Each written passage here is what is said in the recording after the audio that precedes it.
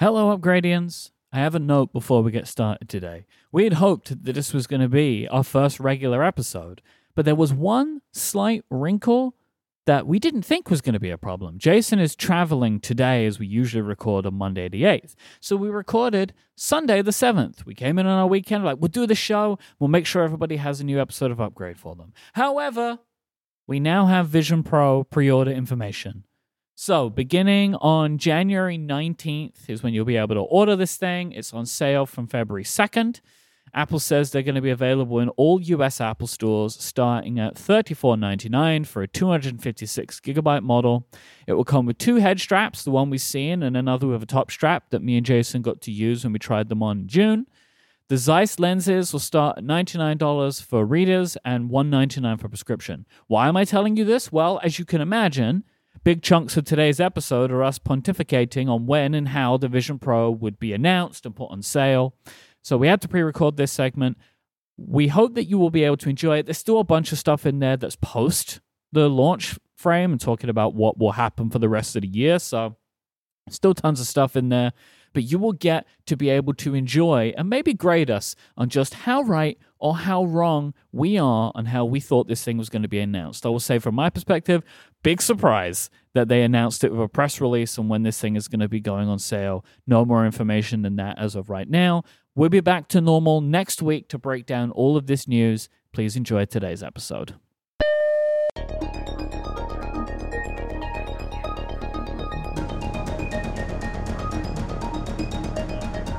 From Relay FM, this is Upgrade, episode 494 for January 8, 2024. Today's show is brought to you by Factor, Vitally, and Nom Nom. My name is Mike Hurley. I'm joined by Jason Snell, and welcome to the January Upgradies. That's what we're doing. It's all upgradies all the time. All the time? All the time. No. Let's shorten it to just like Upgrade. We'll call it just Upgrade. All right, that's good.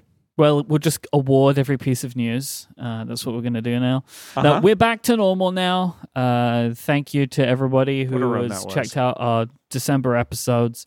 We had the weirdest scheduling with over Christmas Day and New Year's Day episode. And I think we did a good job. People seem to really enjoy the episodes, and I'm very happy that we made it all work. Yeah, I mean, as a Monday show, we had multiple holidays plus travel. There was a lot going on there. And so it was weird, though, because we did essentially record 2.5 episodes in a 2-day period. Yep. So there was a lot, and then there was nothing. Yep. And we have definitely not part of my recorded since December 18th, which is very strange for us. It is. It's very weird. But we're back now. We are indeed. Just like and that. We're back with all of the trimmings that you expect, including a Snell Talk question. This Snell Talk comes from Ryan, who wants to know, Jason, how do you keep track of the books that you want to read? Oh, books that I want to read. I wish I could say I have a system. My system is generally one of two things. I start with Libby, which is a fantastic iOS app that works with Overdrive, which basically if you have a library card, and if you don't, you should get one for your local library. You can do ebooks from your library, and Libby is the interface for that. And if you have multiple libraries, and you may find that there are multiple libraries that you're allowed to, you're not limited. It's not like voting where you can only vote in one place. You can actually sign up for multiple libraries, and sometimes there are even reciprocal library agreements. I actually am logged into 4 different library systems in my Libby, which is a little confusing, but I'm eligible for all 4, so I have all 4. Anyway, so great thing about that is that I hear about a book and I can search for it. And if they've got it, I can either borrow it right then and read it on any device I want, or I can, if it's not ready, I can wish list it.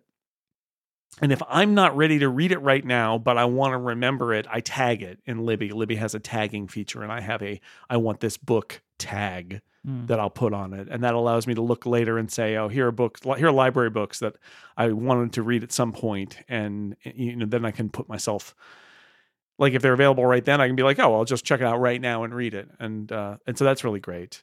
If it's not available in the library, or I want to read it right now and it's not available in the library for months, then I will usually just go to Kobo since my primary reader is a Kobo, I'll just go to kobo.com generally and buy it. And then it's on my device. So I sort of have two places to look for books when I'm deciding what I want to read. I have my e-reader itself, and I have Libby on my iPad or iPhone. And those are the places that I get my books. Libby is never not weird to me. Like I understand it, but I still can't fully get my head around the idea of like library ebooks. Yeah, it's really kind of amazing. So if you have a Kindle, you check out the book and you choose send to Kindle, and it opens a web page, and you basically say, okay, you log in if you're not logged into Amazon and say, okay. And it just shows up on your Kindle. With Kobo, my Kobo is logged into one of the libraries. So with Kobo, I just check it out and sync the Kobo, and it just shows up on Next Sync, whether I sync it or not. So it's just there. And then it's got an expiration date. It will take it, 21 days later, it will take it away from you if you haven't finished it. And on the Kobo, when you get to the end, it actually says, would you like to return the book now? And you say yes. And it connects to Libby and or Overdrive, and it checks it back in for you. And then you can even download it, to your computer using Adobe Digital Editions, which is a very bad piece of software, but it will sync with e-readers too. So the other way to do it is you can download the file on your computer and then sync it that way, and that also works. So there's lots of different ways to do it. It's actually not that more complicated than than buying a book somewhere. Yeah. Overdrive is a weird name for a library app. Libby is a good name. Overdrive, that doesn't tell me what it is at all. Yeah. So the service is called Overdrive, and they're sort of, I think, stuck with it. And they used to have an Overdrive app, but they created Libby as an app. And I think for the reason that you just suggested, which is it's actually for a library branded, friendly, consumer facing library thing. Libby is a good name for an app. What's the name for that library book app? Overdrive. Yeah. Okay. Yeah. Just because you might, need to go into Overdrive. I don't know why it's like that. Overdrive. Some brand names are not the best. Very true. Like there's the library also offers a bunch of video stuff, including movies and things that you can get from your local library that are digital, and that's usually on Hoopla, which is a thing that is a name that doesn't say anything about anything. So Libby, in the grand scheme of things. You know what? Here's the thing. It would not surprise me if getting streaming video from the library is a bit of a hoopla. It is. In fact, it is 100% Hoopla. There you go. So maybe they actually chose the name correctly. But Libby, and Hoopla, I think you have like a limited number of movies you can check out in a month or something like that. But Libby, it's just like, you just read the book and then turn it back in and then read another book. Once I got in the habit, and as I realized just the support that the e-readers have, I highly recommend it. Even if you're reading on on your iPhone, you can actually read in the Libby app, or you can send it to the Kindle and read it in the Kindle app. There's lots of different options. It's pretty amazing. So check in with your local and regional libraries, find out where you can get a card and see who's got Overdrive. I highly recommend. This episode brought to you by libraries. Libraries, they're your friends. Thank you to Ryan for that Snow Talk question. If you would like to send in a question to help us open a future episode of the show, go to upgradefeedback.com where you can submit one. I have some follow-up for you, Jason Snow. I will say today is an episode where I think by and large we are going to be covering what has been going on over the last few weeks while we've been giving out awards. It's been a month since we addressed current events. Let's put it that way. I also wasn't on the last regular episode, which is right, because that was John Siracusa. Yeah, was I? No, I came back one. Never mind, it doesn't matter. Anyway, follow up: Killers of the Flower Moon is debuting on Apple TV Plus on January 12th. So yes, we have a date. If you decided to wait, like I did, in the end, I was just procrastinating. Now I'll be able to watch this movie for quote unquote free next weekend, which I'm looking forward to. In 2 installments, probably. We're going to do the same. It's gonna get lots of Oscar nominations. Everybody, I'll watch it in one go. But with breaks. 3.5 hours. Yeah, well, okay, that'll also work. Right, so I did with The Irishman. Where it's like take a break. We just did our annual. Well, it's not annual. We just did our recurring family event when Jamie was visiting us too. We were all here, and we did the 6 nights of the Lord of the Rings, where we watched the extended editions. Oh boy! Which on disc, and I actually have the 4K HDR Ultra HD whatever Z Blu-ray that I bought after we went to New Zealand. Yep. It's great. So you watch those extended editions; they're super long, but they break in the middle, and you watch one half a night for 6 nights, and it was a lot of fun. So the intermission, they don't make movies with intermissions anymore, but that was a good kind of like set by the filmmakers intermission process. And I sometimes I wonder if for something like Killers of the Flower Moon, if Martin Scorsese could like offer it in 2 forms, like with an intermission and without an intermission. But I guess for most people, the pause button is the intermission. Yeah. I kind of like the idea of the filmmaker saying, actually, this would be a good time to go to the bathroom if you want. You can pause it here. This is an appropriate, because sometimes I pause it thinking like, oh man, another 2 hours, I got to go to the bathroom now. And then I come back and I unpause it, and like the scene ends, and then there's like a huge like story break. And I'm like, oh, why did I save those last 30 seconds? But you don't know if you're watching it for the first time. Anyway. Didn't Martin Scorsese do the exact opposite of this, where some places were putting intermissions in and he got really mad about it and like made the theaters stop doing it? I don't know if I know that story, but this is the thing, is like you shouldn't do it without the filmmaker's permission. Yeah. But the fact is, home video gives everybody permission. And so, the counter argument would be, what if filmmakers who are making very long films actually built in an intermission, either in theaters or for even home video? What would that look like? Could you do an intermission in software where it's sort of like there was a fade out and then it was like, take a break or continue? Somebody should experiment with that. Yep, there were 2 cinema chains, one in the UK and one in Amsterdam, where they put intermissions in, and they got in trouble with Paramount and Apple. Not allowed. For doing it. It's not allowed. Not allowed. Talking about not allowed, the Japanese Fair Trade Commission is working on a law similar to the Digital Markets Act in the EU that could force companies like Apple to force companies like Apple to allow, I should say, sideloading. I said allow 3 times, but I knew what I meant. You said it out loud. Else did. Yeah. So Japanese Fair Trade Commission, they were the organization that had the first ruling for links being put in to sign up for a service. Remember that? A very long time ago now? Good times. And they are now looking to go down the same routes as the EU have when it comes to sideloading and also like dominant browsers and all that kind of stuff. This is for Google and Apple and anyone else. So I'm just putting that on the radar because I think it's going to be a thing we're going to be talking a lot about again this year. Yep. Apple have announced the first vehicles, or at least the first vehicles to get the new CarPlay have been announced. This includes the Aston Martin DB12 coming in 2024. Hello, Governor. You're going to get one of those? No. And Porsche have said that they will be adding the new CarPlay to their cars, but gave 0 details other than saying that they would adopt it. I've got a link in the show notes to a MacRumors article where they have images from Aston Martin showing how they are actually going to implement it in the DB12.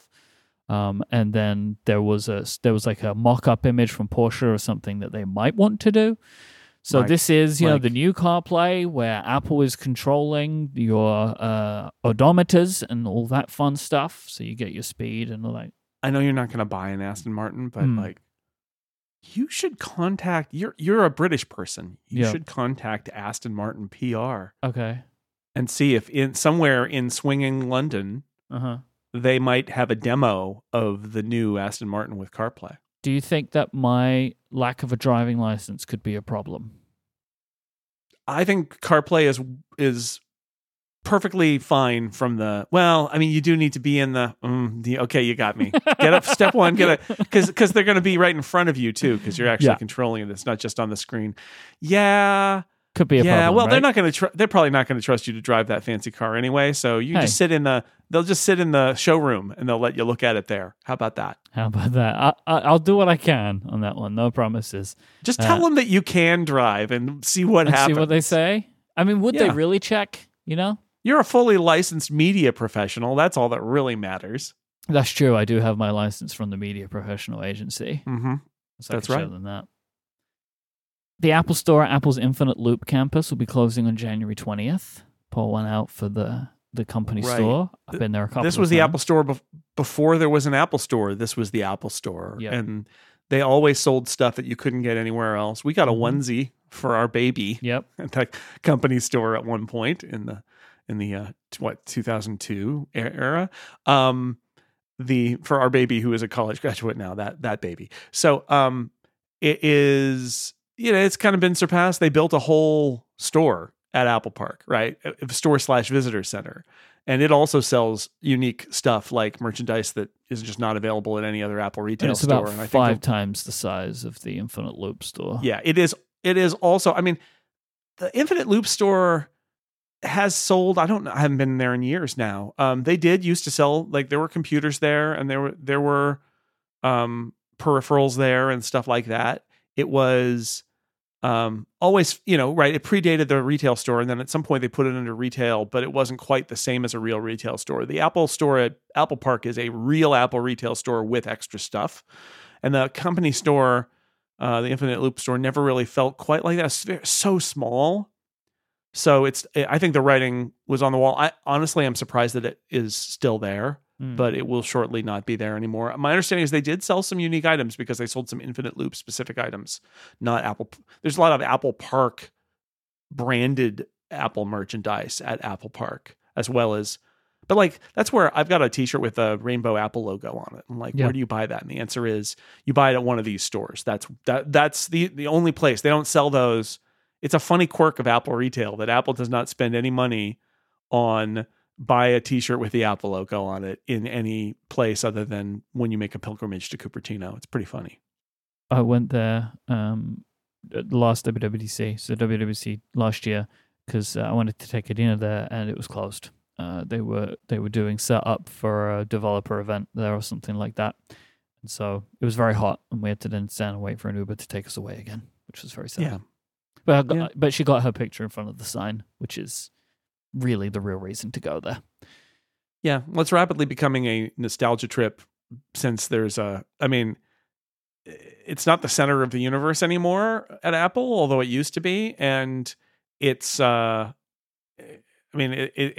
built a replacement for it. Oh, and it's like 1,000 times better. Like the visitor center at Apple Park is fantastic, right? That it's a store and like an exhibition space and a cafe and seating area, and there's also something to look at, because no offense to Infinite Loop, not much to look at, but you can look at Apple Park, you can see some hints of it from that little viewing area at the top. Like, there was a world in which they did none of that, and I'm happy that they ended up doing all of it for the people that care. Well, I think they knew that people were going to come, because people come to Infinite Loop and they're like, okay, how do we deflect them, right? And it's like, we don't want them in the ring, because literally Infinite Loop, you can drive around it. Yeah. You can also just walk up to it. You can walk inside. I mean, they'll stop you, but you can drive and park. You can drive all the way around. You can do some power sliding as you drive around the loop. You can. And then you can park anywhere, which is also where the employees park.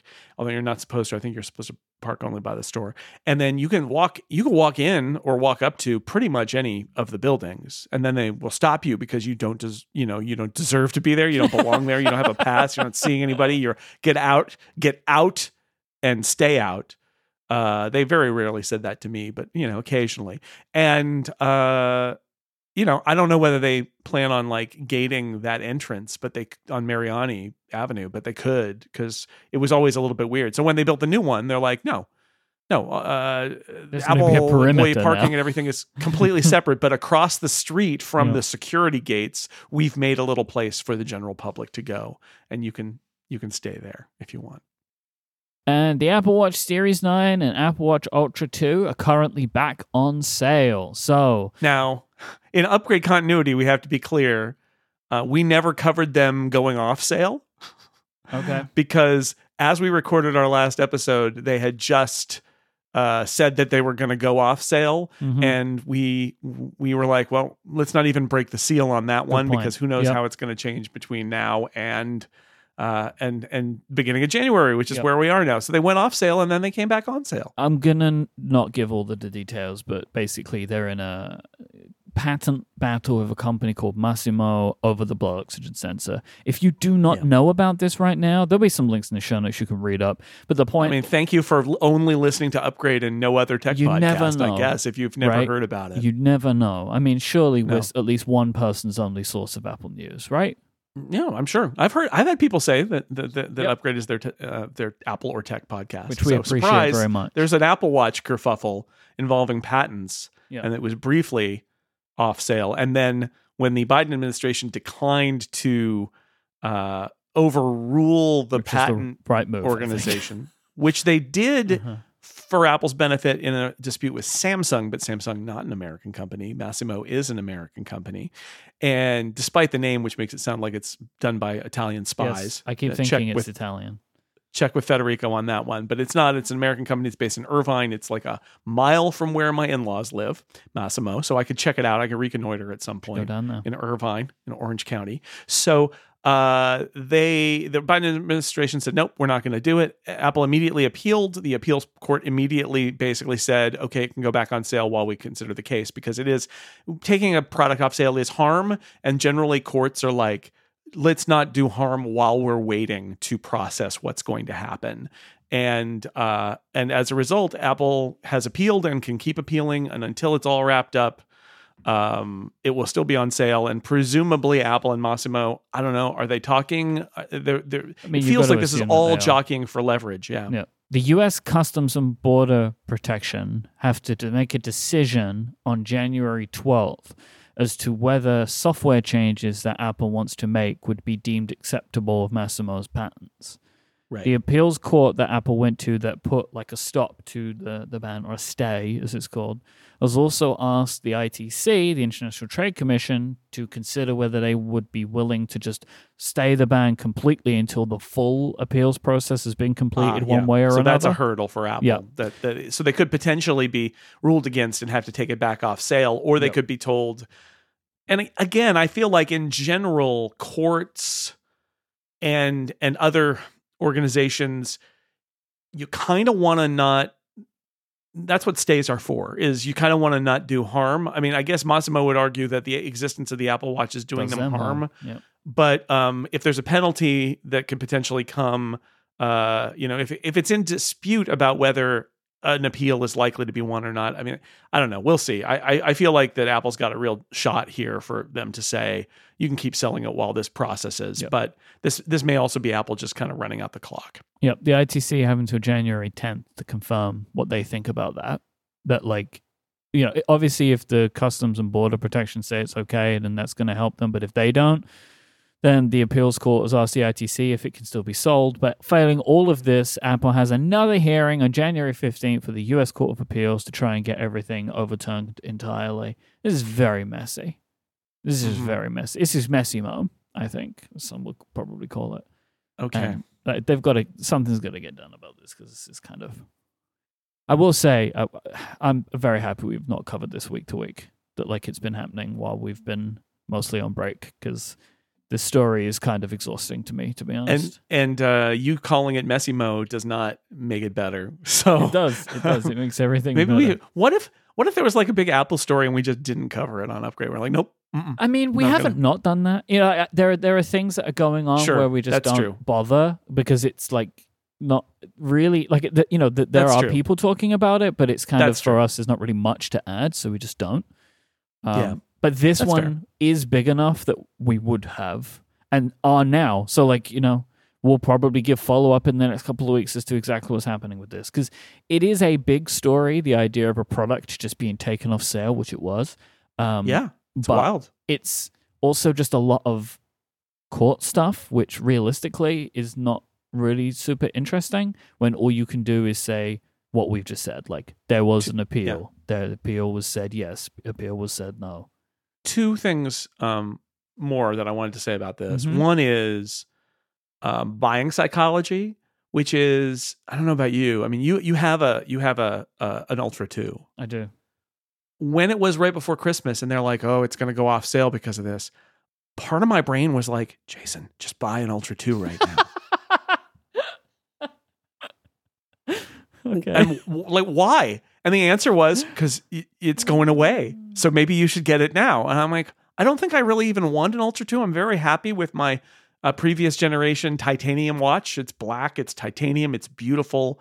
I find it funny that Apple has sold this titanium watch because I don't know if you could even tell that it's not an aluminum watch, but I know, right? I know that it's titanium, it fits my wrist and it's fine. And I don't need an Ultra 2. But part of my brain was like, Jason, but the Ultra 2, it's going away. Maybe you should get it now before it goes away. Because what if at some point in the future you decide you do want an Ultra 2 and it's not available in any store? What will you do then? And I didn't buy it, but I thought about it, and I thought that was a really funny bit of buying psychology, right? Like, oh, we're going to take it off sale. And part of my brain was like, oh, buy it now then, before it goes away. Even if you don't want it, you got to buy it now. Anyway, my other thing is just that if they really wanted to make this perfect confluence, it would be Lionel Messi. Love it.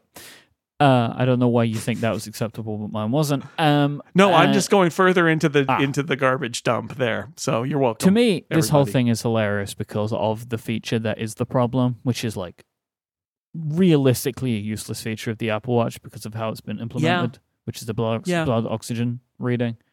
Compared to the other health stuff, it's, I know, right? Like if this was the heart rate sensor, it's like, sure. Yeah, okay, fight this tooth and nail. It will do some warning, and I do wonder if like the sleep apnea detection that they're rumored to be working on, if part of what that is going to include is an oxygen monitor, and like but there's all the FDA approvals and things like that, and as a result, there are some alerts, but mostly it's just you go to the app and it gives you a number, and we know that the number isn't like as accurate as some other equipment would make it, but it is something. But yeah, it's very funny. This is hardly honestly, if the ruling came down and they said, look, just turn the feature off on new hardware or even new and existing hardware until we rule on this, would it really be a material destruction of functionality of the Apple Watch to have the blood oxygen sensor shut off for a while? Nah.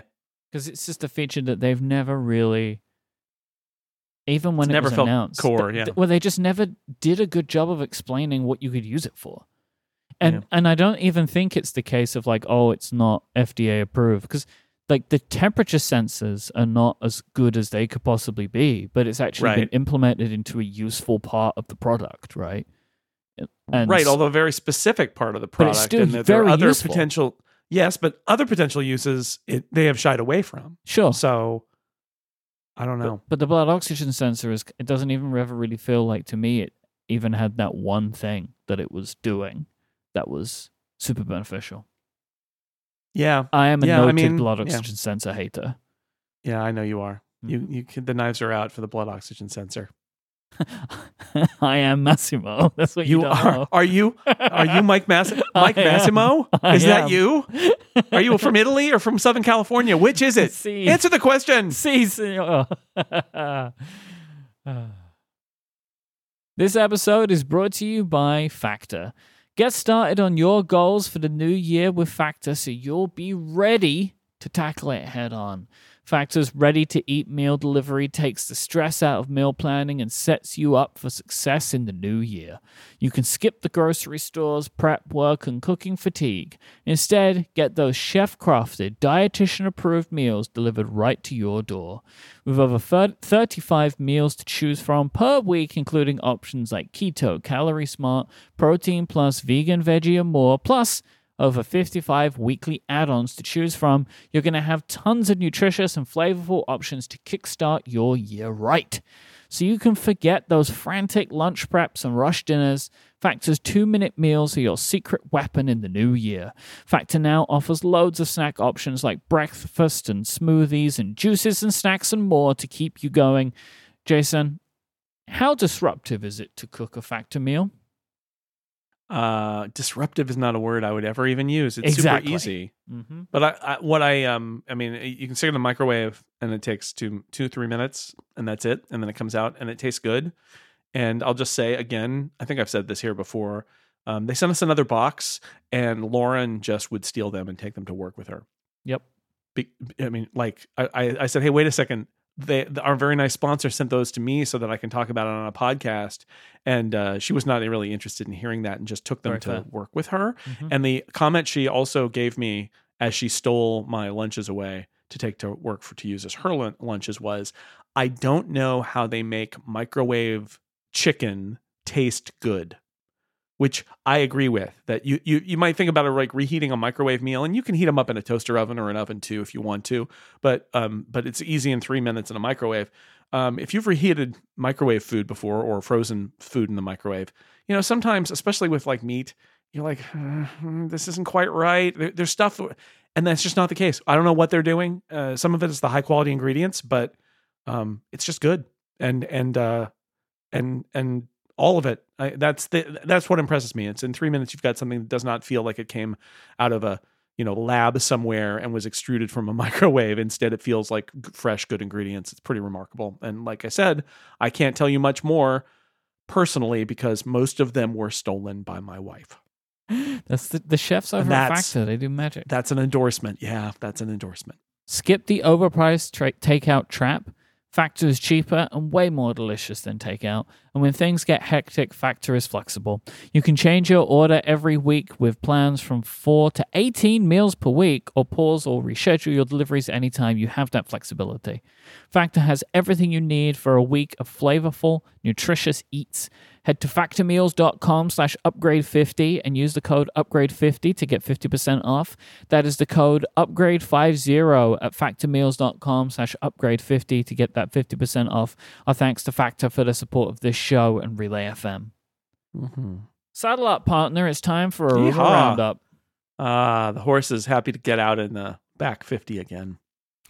The New York Times is reporting that Apple is in talks with various publishers to license their content to be used for training their large language model at Apple. The Times is reporting that Apple is offering, quote, multi-year deals worth at least $50 million and has made these deals to publications like Condé Nast and NBC News. And I wonder, maybe the New York Times? Could it be? I find that to be very funny. How did you get this information, New York Times? Well, certainly the reporters don't know, but it is always funny when they're like, we're reporting on something that's happening inside the building. That's always pretty hilarious.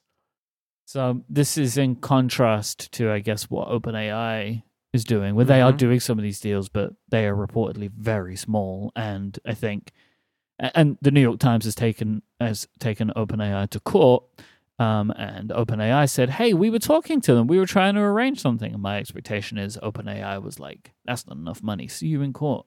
Right. So a couple thoughts here. One is there is this ongoing debate about whether, training a model on copyrighted material is allowed, if that's legal.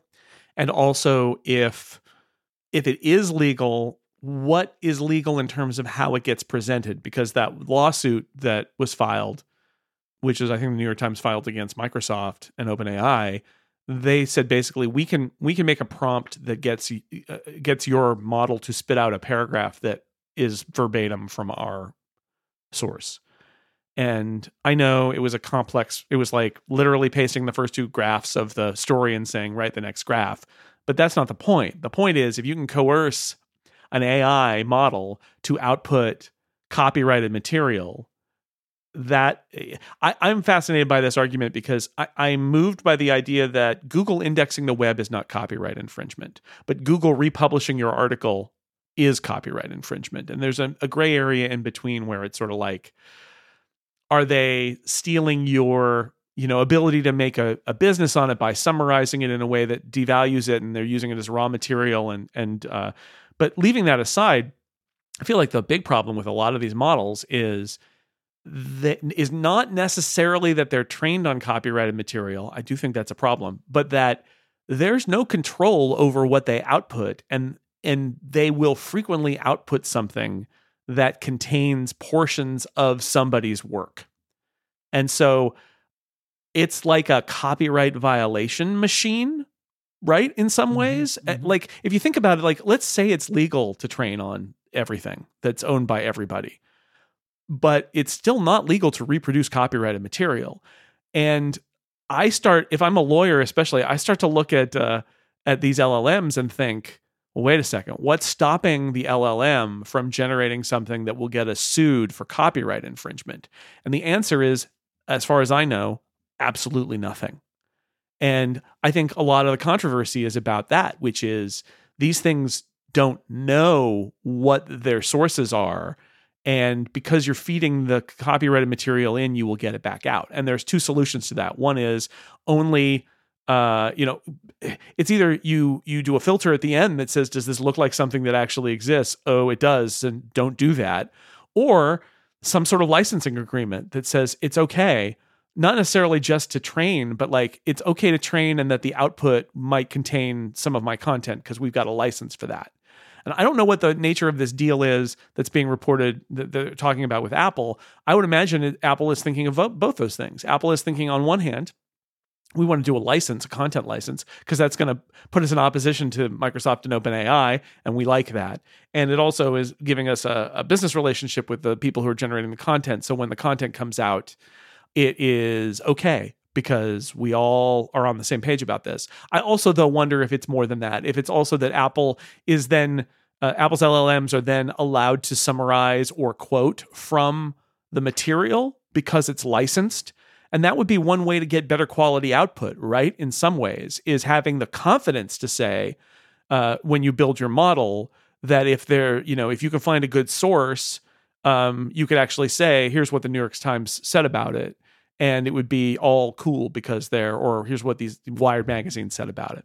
I don't know. It's an interesting approach. I mean, Apple has a history of this, right? So the machine learning algorithms that they built photo recognition on was on licensed imagery.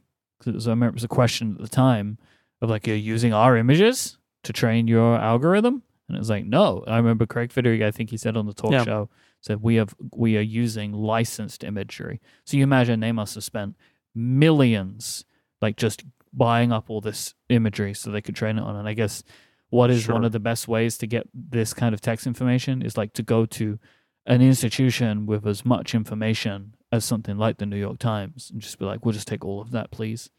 Just check out. Yeah, and Condé Nast and NBC News, and you build a sort of a licensed engine that is going to be distinct in some ways from some of the other models. And I again, this LLM stuff and all the machine learning stuff, it's really interesting. I have no doubt that Apple misjudged the public's interest in the LLM chatbot kind of thing. I still am kind of amazed when I see some articles that are like, oh, Apple's, like Mark Gurman's newsletter this week said Apple's years behind on this. And I'm like, okay, I can believe that Apple is years behind, that Apple, that people have been working on this for years and that Apple really only kicked it into gear last year. Okay, I'll accept that. But then his examples are like, because Google Bard and the thing in Bing are out there. And it's like, those things are embarrassing experiments. They're not real. Apple doesn't do embarrassing experiments in public. And it feels like a version of that same argument, which is, oh, Apple's late to the Apple Watch because Apple waited until it was ready to release the Apple Watch. And even arguably, they should have waited another year, but the pressure was pretty intense. It feels a little like that to me, which is like, well, wait a second. Bard and the GPT inside Bing, and what was the other thing that he said? He said, there was another AI thing where it's like, oh, Apple's way behind. Oh, Amazon announced a new version of Alexa. Like, I mean, did they even ship that, or is it just sort of like it's just an announcement that they're going to do it? And like, to compare that to what Apple's doing, like, I'm sorry, I'm inclined to believe that Apple's a few years behind on AI. These are not great examples because they're not things Apple would do, right? Apple is not going to put out something like the Bard experiment where it's sort of like, I don't know, the results aren't very good, but you could try it out. And they're not going to do something like pre-announce that Siri is going to be better eventually in 2 years or whatever, right? Like they famously, they don't do that. So I need more evidence here about all of this stuff. But, and I'm inclined to believe that, yeah, they're late to the party. But what's interesting about this report is it suggests that they also got a different approach to this than some of their competitors. And maybe that is born out of the fact that they're late to the party. Maybe it's born out of the fact that their ML people are really skeptical about where all the AI stuff has been going and is going, and are trying to approach it. And that doesn't necessarily mean it's a better approach, but they're approaching it differently. I don't know, but this is another data point. I mean, also though, I think there's just a difference in the companies. I think Apple is well aware that there is no world in which anyone would accept Apple taking this data without paying them.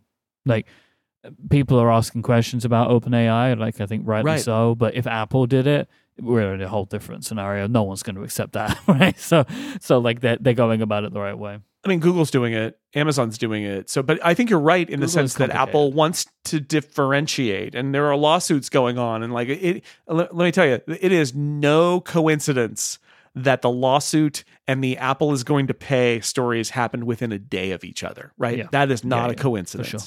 Yep. That is the whole message is here's the right way to do it. Here's the wrong way to do it from somebody, perhaps the New York Times.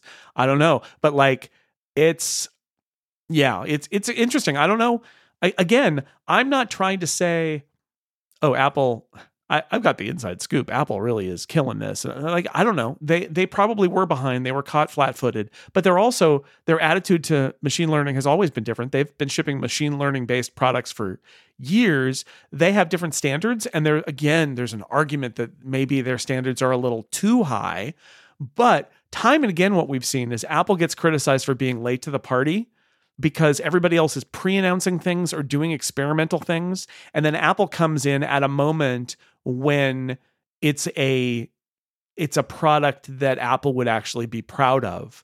And all of what is surprising when you're in it is that all that stuff fades away. Like, do we really remember now, really, unless we do this for a living maybe, that like that first Apple Watch, when it was coming out, when it was like 6 months before it was even introduced, let alone shipped, people were writing stories about how Apple desperately needed a new product and Tim Cook needed something to justify him being the CEO.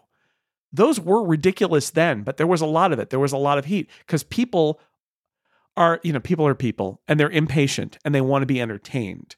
And it doesn't necessarily mean that, Apple has to exercise discipline to be like, I know people want to be entertained. People want us to, the hot thing is chatbots. We need to launch a chatbot, but we need to do it right. Now, that could lead to complacency and it could lead to Apple missing the boat. It absolutely could.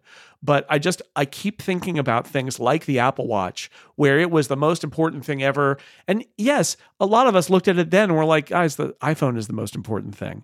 And it's going to remain the most important thing. The Apple Watch is a nice thing if it happens, but it's never going to be more important than the iPhone. And yet, that was the case. And then the Apple Watch shipped, and it was what it was. And 6 months or a year later, it blew over, and everybody was kind of over it. And like I said earlier, I think we could all agree, thinking back on that original Apple Watch, it was kind of too early, right? It was running everything on the phone and projecting it onto the watch. It was a little early, if anything, but they shipped it because they were under intense pressure to do it. So I think about with the AI stuff is that we're comparing apples to oranges here. We're talking about companies that can afford to put up experimental things and have them be terrible and have like horrible output that misleads people and makes people file like legal briefs that are citing cases that don't exist. And they're like, what you gonna do? It's all an experiment. And Apple couldn't get away with that. But it also is possible, and I think actually likely, that Apple's vision of where machine learning tech was going to be applied in its products maybe lacked a little bit in terms of where the technology was going to take great leaps and capture people's imagination. And I think both of those things can be true. So I'm interested. This is going to be a great year to answer this question of like, well, what can they get in a product this summer? Yep. What can they get in the OSs? But this story about the licensing says it again, right? Which is like, if you're expecting Apple to just jump in and play the exact same game as everybody else, they're not going to. And like, what part of Apple do you not understand? They're not going to do it. It's just not how they're wired. And they may succeed, they may fail, but they're not playing the same game. They're just not. Ming-Chi Kuo is reporting that the ultra-wide camera on the iPhone 16 Pro will feature a 48-megapixel sensor. This would allow it to capture much more light and generate higher quality images. I would love this because I have been unhappy for the last couple of years of how frequently the iPhone switches to like the ultra wide macro setting macro. When you're close to stuff, because it produces a worse looking image. Like they can be like definitely not as good in low light. So my hope would be that this would help make that better if they had a lens with that sensor behind it that could take things from closer instances and still get that benefit. So that would be good if they do it. A lot of good bits here. Remember, ultra wide gives you even more area. Like you could use this for center stage. You could use this for macro. And I think one of the big motivators here is if you use this with the main camera to do stereo videos, 3D videos for the Vision Pro, it's cropping from a much higher sensor. Because it's it's going to be one of the eyes along with the main camera. That's how they do that.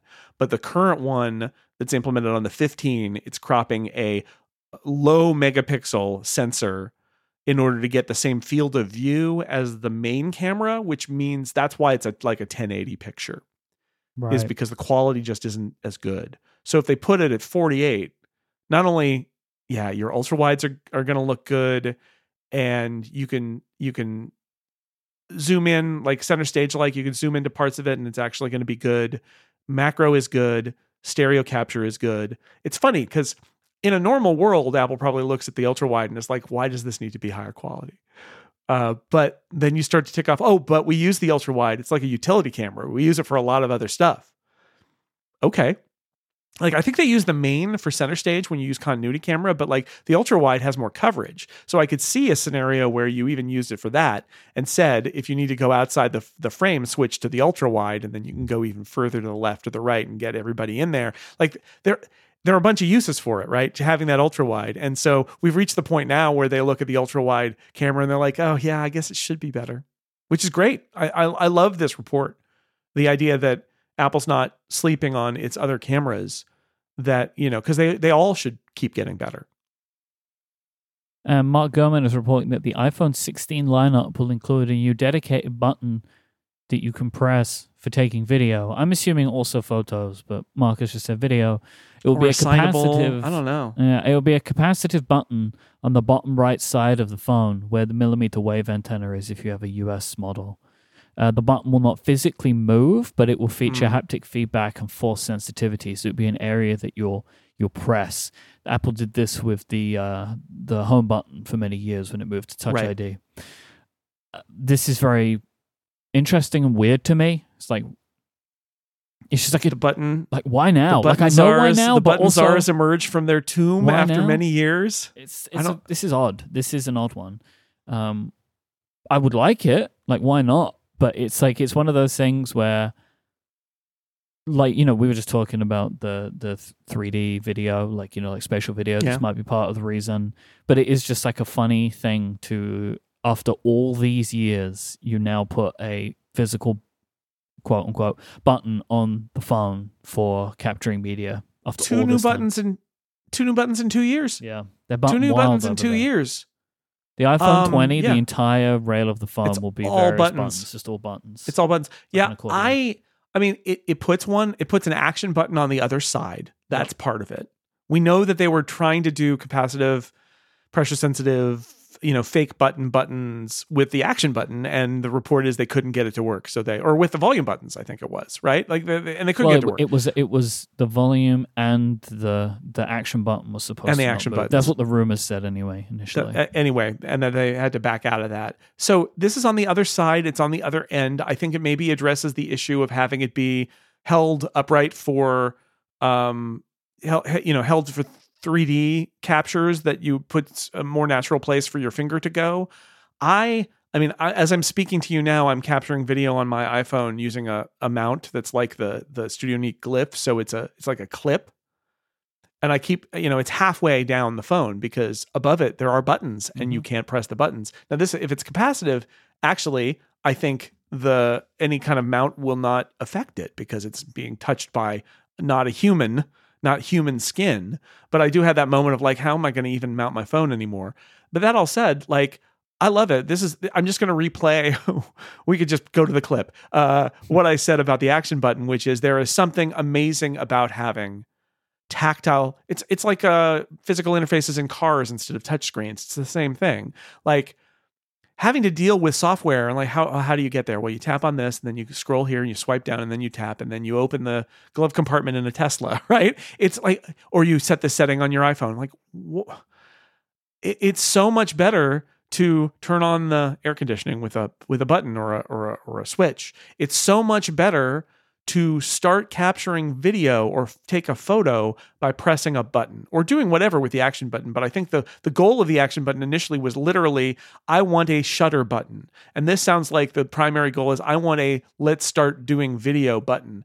And I think I think what it shows is that Apple is really analyzing how regular people use their iPhones. And that one of the complaints about using their iPhones as a camera, which is probably the number one thing that people use their iPhone for, or certainly top 3, is I got to do I unlock it and I have to go and I find the app. And then by the time that I do all that, the moment has passed. And I know there are shortcuts and stuff. You can swipe in this direction and do that. But there's nothing like the smooth physical action of pulling your phone out of your pocket. It's in your hands. You press the button. You don't even need to look. You press the button and know that the capture is starting. I think that's the key part. And you're capturing video. You can get it going before you've even looked at the display. Just with your hands feeling the phone. Mm-hmm. That is powerful because you don't have to interact with software at all. It is like a physical camera from the old days, right? Where if you're a photographer or if you ever had a camera, you probably know that you can just go turn. In the old days, it would turn it on and then put your finger where the shutter is, and then halfway down and click, and you're taking pictures. There's no okay, well, first you got to turn on the camera, and then you've got to tap on the back of it in order to that. No, it's muscle memory. It's physical, and there's great power in that, especially for something like capturing video or stills where your eyes are not really on the phone, and you don't want them to be on the phone. You want them to be on the subject. So, I don't know where this comes from that Apple is just suddenly adding buttons everywhere, but I love it. Bring it on. Bring on the all button phone. Fine, we'll figure it out. But a few discrete buttons. You don't want to overwhelm people with buttons. Then it's the Apollo lunar lander, right? It's like this is maybe too many buttons, but surely a few more buttons would be welcome for things like capture. This is great. I love this rumor. I look forward to the disasters with cases again. Oh man, yeah. Well, case making is a lucrative business, and nobody said it would be easy. It sure you gotta toughen up, case makers. This episode is brought to you by Vitally. Customer success teams are facing a problem. How do they connect customer data back to their work? Vitally changes this. It's a new kind of customer success platform, an all-in-one collaborative workspace that combines your customer data with all the capabilities you expect from today's project management and work platforms. Because Vitally is designed for today's customer success team, that's why it operates with unparalleled efficiency, improves net revenue retention, and delivers best-in-class customer experiences. Vitally is the solution to helping your customer success teams keep a better pulse on your customers, which maximizes productivity, visibility, and collaboration. You can boost your bottom line by driving more revenue per customer with Vitally. And if you take a qualified demo of Vitally, you'll get a free pair of AirPods Pro. So, if you're a customer success decision maker actively seeking CS solutions, working at a B2B software as a service company with 50 to 1,000 employees, and you're willing to explore changing customer success platforms if you already have one in place, schedule your call today by visiting vitally.io/upgrade and get that free pair of AirPods Pro.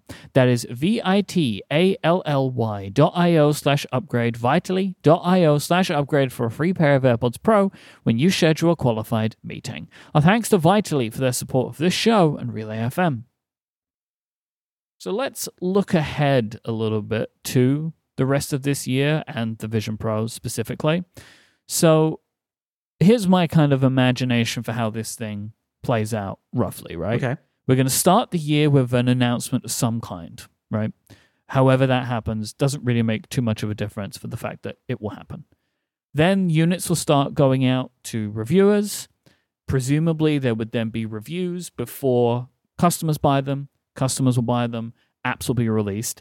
Then WWDC rolls around, presumably for operating system improvements. I expect we'll see some WWDC. Then later on in the year, a new version of the OS, and moving forward. I cannot imagine any more hardware this year, but by the end of the year, more countries, right, would start to potentially be receiving the ability to buy this product.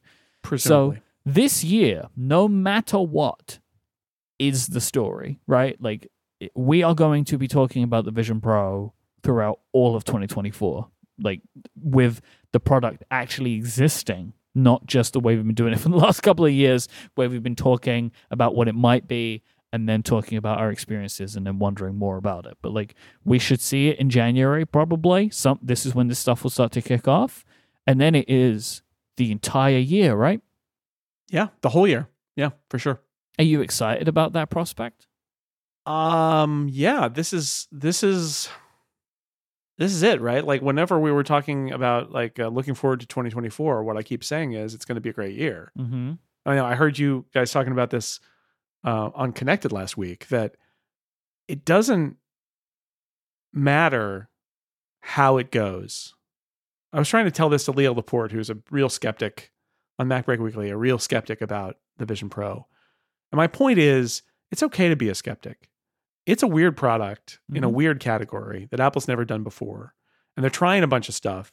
But the point is, first off, they are trying a lot of stuff. This is not a half-baked product. This is cutting edge. You and I both used it. It is amazing technically. It is an amazing piece of hardware. So this is the world's number one technology company spending years building a product that is basically the best product money can buy to do this thing that many people think is going to be the future of computing. And that's why they're doing it, is because they think this is a future direction. Now, are they wrong? It's a 1.0 product. It's guaranteed, because it's a 1.0 product, that you're going to look back in 5 years and go, boy, right? Like, because just even if it's successful, because you learn things and the tech marches on, but you got to start somewhere. So regardless, like, look, I'm not an Apple investor, right? And I'm not an Apple employee. So I don't have that kind of investment in it where it needs to work because I need my stock to go up. I'm not coming from that perspective. But like, as somebody who is enthusiastic about the kind of march of technology, what a story this is. Mm-hmm. Succeed or fail. Because, like, start with, what are the decisions they made? We've gotten now a clue about that with the June announcements and with our 30 minutes each on it. And they were very impressive, but like, it was a constrained environment, extremely constrained. We were told what to do for 30 minutes. It was not freeform. So what is that broader experience like? What are the choices they made? Where do they fall down? Where do they succeed? Again, regardless of whether it's a success or a flop, because I don't think we're going to know, right? Like, even if it's got a lot of limitations, it's a 1.0 product, and I think they're in this for the long haul. So there are going to be a lot of hot takes, right? That's going to happen. But like, the big story here is it's an entirely new Apple platform where they've spent a huge amount of time building incredibly cutting edge, not just hardware, but like software user interactions, like the eye tracking based stuff. I can't wait to see it and dig into it and see where it takes us. And that's why 2024 is going to be, I think, is going to be great, because I'm not saying the product is going to be great, but I'm going to say the product, it's impossible to look at that product and conceive of that product and not think of how interesting and particular and peculiar that it's going to be. And I don't think even Apple understands, because you never know until it's out there how people are going to use it, how software developers are going to dive into it, the ones that do. Like, all of that is, you can't even conceive of it until you start the clock and start shipping it. Like, there are just fundamental questions that we don't have the answers to. Like, what is it like to use it for 1 hour? Is it uncomfortable? Yeah. Is it the same? What is it like to use it for 32 minutes, right? Like, we don't know. We don't know.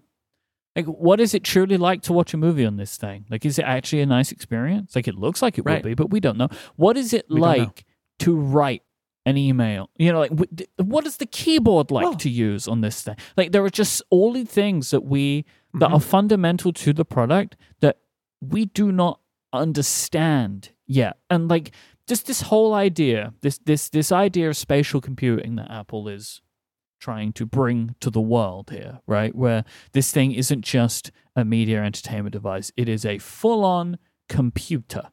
You can use it. Like, what is that world truly like? Right, an iPad you put on your face. What is that? Yeah. What is that like? Do you want to spend your afternoon moving your head left, right, up, and down? Like, is it nice or is it not nice? We don't know these things. That is one of the questions that I really am curious about. Is if I sit at this desk, and instead of using the display, the 27-inch display that's here, I use a big display. Or a great use case for me is if I go visit my mom in Phoenix and I sit at her dining room table with my MacBook Air, but hovering above it now is a giant screen that is my Mac in Vision Pro. Could I do that? Could I use it that way? They say you can, but like, they say a lot of things, right? That's when reality meets PR. That's when we get in there and we're like, okay, well, here are what the issues are, and I can't even make up what those issues are. I don't know. Is there an amazing workflow where there's like, I was thinking about like the fact that it runs a lot of common Apple apps.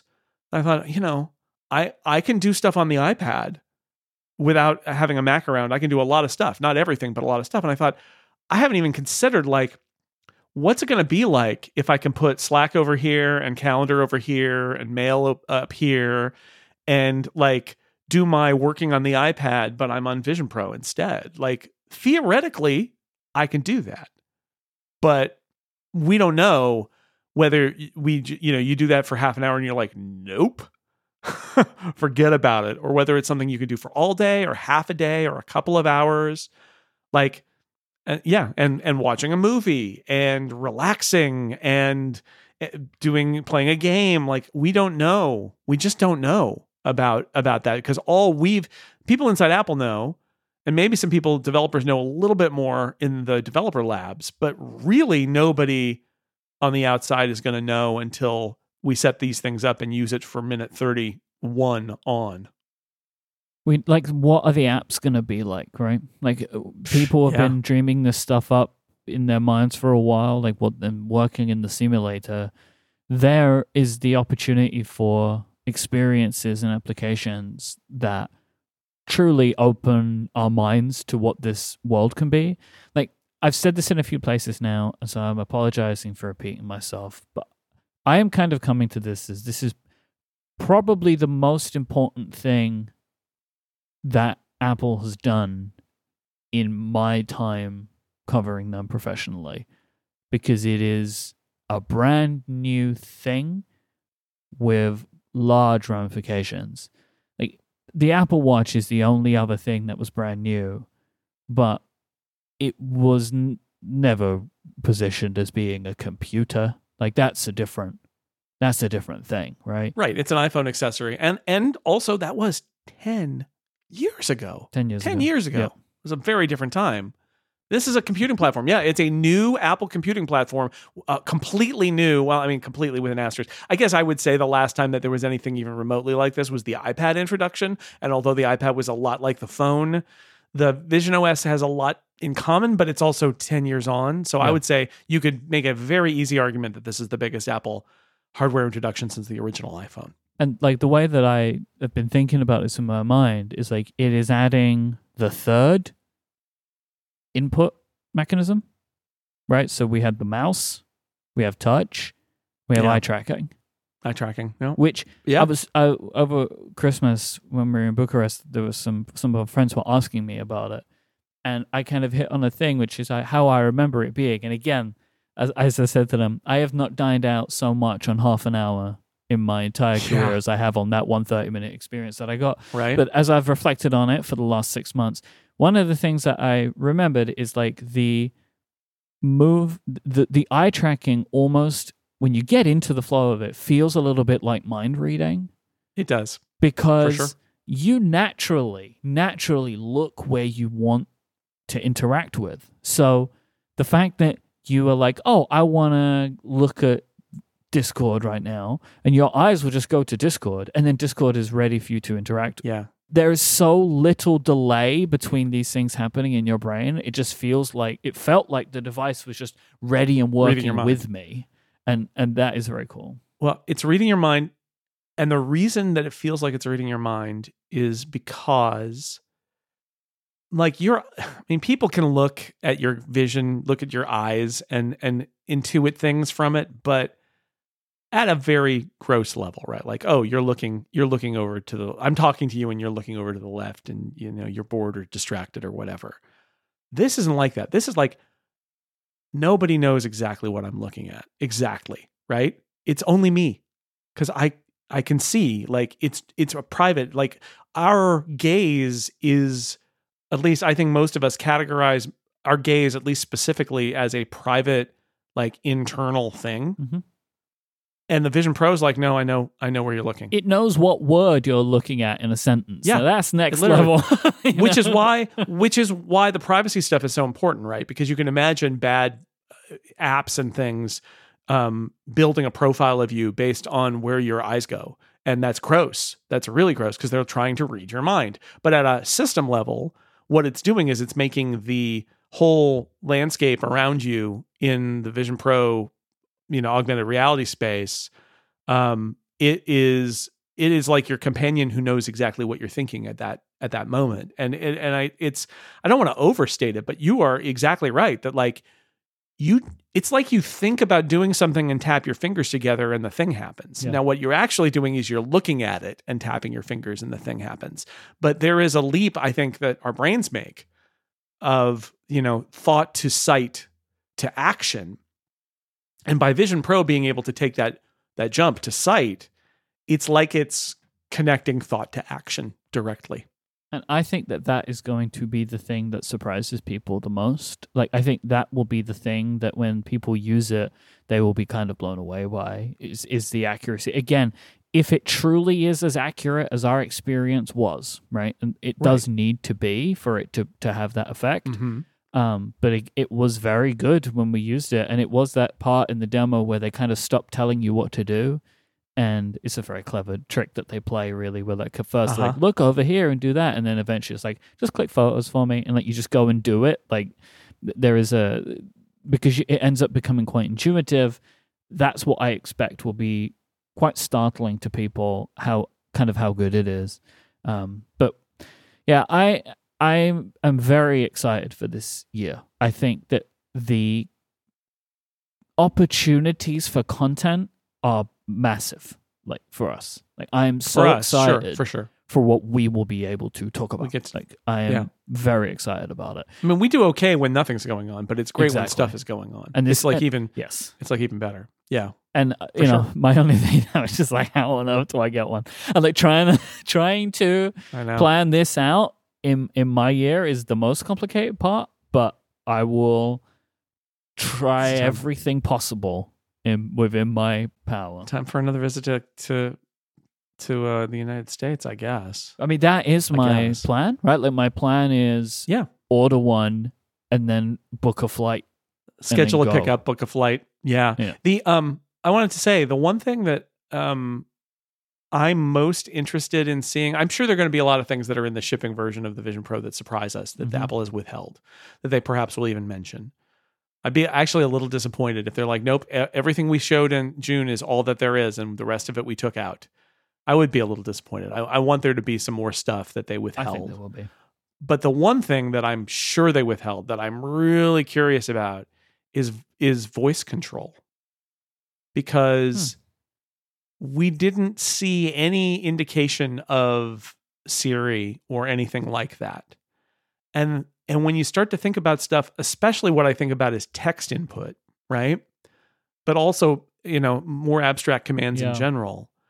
I can see how you can go really fast with Vision Pro with your eyes and with your hands. But I wonder if you can really take a leap production-wise, productivity-wise, if you can add your voice to the mix. Yeah. because they said it was possible, but they never showed it. They never showed anything. Right. Like, and tapping on a keyboard, like if I want to answer somebody's text who sent me a message, I will see, but like I have a hard time imagining that my preference is going to be to tap on a virtual keyboard instead of being able to dictate the answer. Yeah. And I just, will that be iPhone level, or will there be some quirks and interesting things that that elevate it a little bit? Because if you, okay, this is a little unfair, but like if you have to break out the keyboard and the trackpad, they blew it, right? Like that, you shouldn't have to do that. Like if you want to be like, oh, I need to type a lot, I'm going to bring out a Bluetooth keyboard and go, and I'm typing into something and it shows up in the Vision Pro. Great, great, do that if you need to do that. But like, if I'm tapping things out on the little virtual keyboard inside, like there needs to be some more. So I'm curious about how well that integrates, and if it's just iPhone level Siri or if there's some extra stuff going on there. I'm digging around on the page, and again, this is nothing wild, but they're like, to dictate, you just look at the microphone button and start speaking is one of the things on the page. Yeah, and baby. See, and we didn't get to use that, but like that's that mind reading thing again, right? Mm-hmm. Which is you look at the microphone and you give a command and then you look away, and it's not. I don't know. That feels different to me than having to sort of take a deep breath and call the assistant to you. Ahoy, telephone! I give you a command now, right? And instead, it's sort of like you just look and go, this thing. And then you move to the next thing. And it's just, it just becomes part of the user interface. That's really interesting, depending on how they execute it. It's probably not, well, it's not long now. Not long now. Not long now. Not long. No, it's, I love that we don't really understand how the rollout's going to go. That's also exciting. But like this month, like weeks away, if not days now. Very exciting. This episode is brought to you by Nom Nom. Nom Nom really cares about your dog's digestion. They have a especially extensive pet microbiome database to help create better recipes for every breed, size, and digestive sensitivity. Nom Nom delivers freshly made dog food with every portion personalized to your dog's needs so you can bring out their best. And it's all made with real wholesome ingredients you can see and recognize without any additives or fillers that contribute to bloating and low energy. That's because Nom Nom uses the latest science and insights to make real good food for dogs. Their nutrient-packed recipes are designed by board-certified veterinary nutritionists, freshly made and shipped free to your door. Jason, I have had the pleasure of meeting your lovely dog. In fact, we'll call Upgrade Dog, because they've been present during certain episodes, and I think yes, they were, and had to be taken away and consoled by Adina at one point too. Mm-hmm. So yeah, how important is your dog's nutrition? It's very important, and Maisie, in fact, what happened is Nom Nom shipped us some food, and then Maisie took it to work with her. Wait a second, that's a different story. No, I got it right. No, I fed it to her, and she loved it. Like, I mean, again, this is when we got her, she was malnourished, and it was very important for us to get her good nutrition because she was a rescue and she was on the streets, living rough on the streets. And we just had a year with her, and we have a before and after picture with her, and it's pretty remarkable, the difference. So it's super important. Nom Nom have already delivered over 40 million meals to good dogs like yours, inspiring millions of clean bowls and tail wags. Plus, Nom Nom comes with a money-back guarantee. If your dog's tail isn't wagging within 30 days, Nom Nom will refund your first order. No fillers, no nonsense, just Nom Nom. Go right now to get 50% off your no-risk 2-week trial at trynom.com/upgrade. That is spelled trynom.com/upgrade for 50% off. That is trynom.com/upgrade. Our thanks to Nom Nom for their support of this show and Relay FM. It is time for some Ask Upgrade questions. I was worried that there could have been a backfiring, because... Well, they had to power up. Yeah. They haven't been used in a little while, so they get shut off to save some power. We shut them off at the end of the year, but now they're back. Yep. Back for a new year, powered up, the lasers. Remember, carbon neutral, so we turn them off when they're not needed. Oh, yeah, they're recycled, 100% recycled lasers. Yeah. They just fire around a container. We just capture them. Yeah, it's like, it's solar power, so we get the light from there, and then we generate the lasers. Connor asks, I'm looking to upgrade my Intel MacBook Air, and I'm looking at either the M2 MacBook Air or the M3 Pro MacBook Pro. Cost is a factor, but I also don't want to hit a ceiling in a few years. I'm on Zoom all day for work with an external display. Then I use Xcode at night for my side project. I travel about once a month on average, so weight is a consideration, but not a huge one. I'm mostly worried about performance. What do you think Connor should go with, Jason? Well, the key phrases I zoom into here are I use Xcode and I travel about once a month, so weight is not a huge consideration.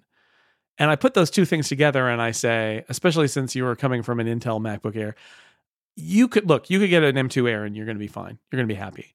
But you also are concerned about hitting a ceiling in a few years, and you're using Xcode, and you don't travel every week. You're traveling once a month, and you're not desperately concerned about weight. And so I'm going to say MacBook Pro. I think Xcode, the performance is a concern for you, and Xcode means that you're actually using it pretty intensely. So that's where I come down is I think you could get an Air and it would be fine, but I think you're going to be happier in the long run with the Pro because of that Xcode use and because the weight isn't super sensitive for you. Yeah, while I am definitely team MacBook Air, I do think in this particular circumstance, like if you can stretch to the M3 Pro MacBook Pro, you'll probably get more out of it.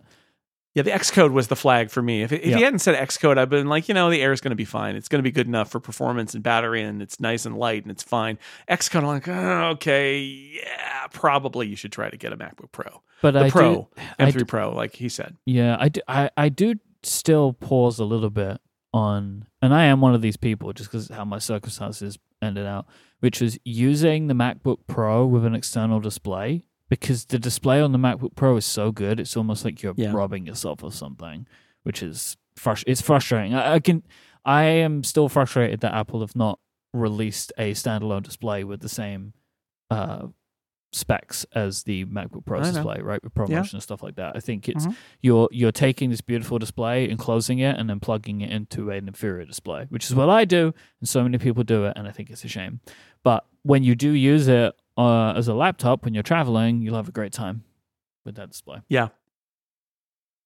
Darian writes in and says, what do you guys think of my prediction? Given the Mac's 40th anniversary on January 24th, and accordingly, the anniversary of the famous 1984 Big Brother ad at the Super Bowl, combined with the launch of the Vision Pro early this year, what if we combine all of these things together? Apple will revisit that history of another Super Bowl ad that introduces the largest audience on Earth to the new vision of spatial computing while calling back to the Big Brother ad and honoring the 40th anniversary all in one shot. Well, okay, largest audience on Earth doesn't see the ads. They only see the game. So that's the first thing. It is the highest rated, I think, thing. I mean, the Olympics are this year, so it might not be the highest, but pretty close. In Duran's defense, the ads of the Super Bowl are like an event of its own. They are an audience unto themselves. That's true. Yes. I think that Apple Super Bowl ad, I think, yes, probably. Tied to the 40th anniversary and the Big Brother ad with Vision Pro. I mean, it's not impossible that they'll do something like that. I would have a hard time imagining the Vision Pro will... I don't know. I think there'll be an Apple Super Bowl ad. Vision Pro may be involved. It may not be. They may just be like iPhone. We got to sell more iPhones because the iPhone is where they're going to make their money. But it wouldn't... My answer to Darren is maybe. Like, I wouldn't bet against it, but it's a very specific prediction, right? I will eat a hat. You'll eat a hat? I will eat a hat if they do a Big Brother ad. Are you kidding me? They are Big Brother now. They are Big Brother. Nobody mention Big Brother anymore. Like, that is Nobody mentioned Big Brother. They can't do that. Like, the last time we saw the Big Brother ad, and what I think more people living today reference it to is when Fortnite ripped it off about Apple. About Apple. Yep. And I Vision don't Pro. think they can do Vision the Pro. thing. I mean, who knows? But I would say, remember the Apple did the thing where they put the iPod and the earbuds in her ears. You remember that? Where Apple defaced their own ad? No, I don't remember that. Oh yeah, they did it in the iPod era. They did a version of the ad where she's wearing the white earbuds. Yeah, but that was still pre-iPhone, right? Yeah. No, I'm just saying that they've tread that ground. I don't think. I think there will be an Apple ad in the Super Bowl, and it might be for Vision Pro, but that's about all as far as I would be willing to go. Brandon asks, what do you think the storage tiers will be for the Vision Pro? I hope there are none. I hope it's one configuration. Please don't make me choose, right? Like, it should have a lot, more than enough. It costs $3,500. Don't make me choose. Like, the only things that should add expense to this are my prescription lenses and any accessories I want to buy. Yes. There should not be multiple storage tiers. I think when it starts at $34.99, I agree. I think probably not storage tiers, and instead you got to pay for the lenses, you got to pay for the cover, you got to pay for an extra battery or an extra cable. Like there are accessory issues that you'll pay extra for, but I agree with you. I hope, and I can't even conceive of what the tiers would be, but like the idea of like, well, for $34.99 you only get 512. But if you're really going to use the storage, the disc on the headset, then we'll bump it up to a terabyte. So I have no idea what am I doing with it? You know what? Like, why would I need storage? Downloading a movie, TV. but you probably just stream it, right? So I don't know. Yeah, I hope not. I'm with you. I hope not. And Kevin asks, my current television is a 50-inch 1080p plasma. Instead of dropping thousands on the latest, greatest television, do you think I should just wait and get a Vision Pro? I live alone, so family use is not involved. Oh, Kevin. Buy a television, Kevin. Yeah, I think so. Because then it's just on. You can have it when you're cooking dinner, when you're not going to have a thing on your face all the time. Right? Like, you buy a television. Honestly, if you're really concerned, and you've got a plasma now, like you can get an OLED for fairly reasonable. You can get a enormous regular non-OLED backlit display that does HDR and has local dimming for under $1,000. That's way larger than your current TV. So you could also just get a nice 4K HDR TV and save the rest of your money for a few more years until this all gets shaken out. But I would, even if you want to buy a pricey OLED, I would buy a pricey OLED. Just buy a nice television. Just treat yourself. Buy a TV, nice Kevin. Television. And like maybe, treat yourself. There will be use for a vision, but I really don't think it's going to be the only way you'd want to watch stuff was with that on your head. I can't conceive of that. No. And we also don't know the story about like what apps are going to be there. Cause like it's Disney, Bob Iger says Disney Plus will be there, but like, right point. Is your TV provider going to be there? Is Netflix going to be there? Like what's going to be there? And are those going to be good? And you're going to be tethered because the battery only lasts so long. Like don't do it. Don't do it. It's too early. There may come a day where we all say, you know what? Single people who never watch media with other people don't even need a TV anymore because of the Vision Pro. I don't think we're there yet, and I don't think this first version, is going to bring us to that they'll point. even be like, it's cheap enough that everyone in the house has one, like a phone, and we can share play and just watch it. Like there is a world in which that happens, but we're years not away from anytime that. soon. Yeah, right. If you would like to send us in your feedback, follow-up, and questions for Ask Upgrade, you can always go to upgradefeedback.com. Until next week, you can check out Jason's work over at sixcolors.com, and you can hear him on podcasts here on Relay FM and at the Incomparable.com. What happens next week? Am I getting fired from Six Colors next week? We'll have to wait and see. Then? We're on a 7-day rolling contract right now. I got to talk to my boss. Talk to your agent. You can listen to me here on Relay FM and check out my work at cortexbrand.com. You can until find next week. Until next week, but maybe and I have to talk to him. Look. It has been known over the last... future is promised to no one. Can I just say, real quick aside, it was one of the weirdest experiences that I've had while listening to a podcast, which was at the end of the episode of the talk show where John Siracusa was on. They were talking about me not being on Upgrade much in December. And that was a very weird thing to hear people talk about, was like referring to the fact that John stepped in for me, and also... I was like, I think they compare me to Johnny Carson, which was funny. It was very funny to me. But yeah, that was just like a strange thing. But yes, I'm here now. You can find us on Mastodon. Jason is at jsnell on zeppelin.flights. I am at imyke, IMYKE on Mike.social. You can find the show as Upgrade at relayfm.social. You can watch video clips of the show there that we produce every week. We have loads of really fun clips, the best moments in the show every single week. But these are also on TikTok and Instagram and YouTube, where we are at Upgrade Relay. I am on Threads as at imyke, IMYKE. Jason is at jsnell, JSNELL. Thank you to our members who support us with Upgrade Plus. Thank you to our sponsors, the fine folk over at Nom Nom, Vitally, and Factor. We'll be back next time. Until then, say goodbye, Jason Snell. Happy New Year, everybody.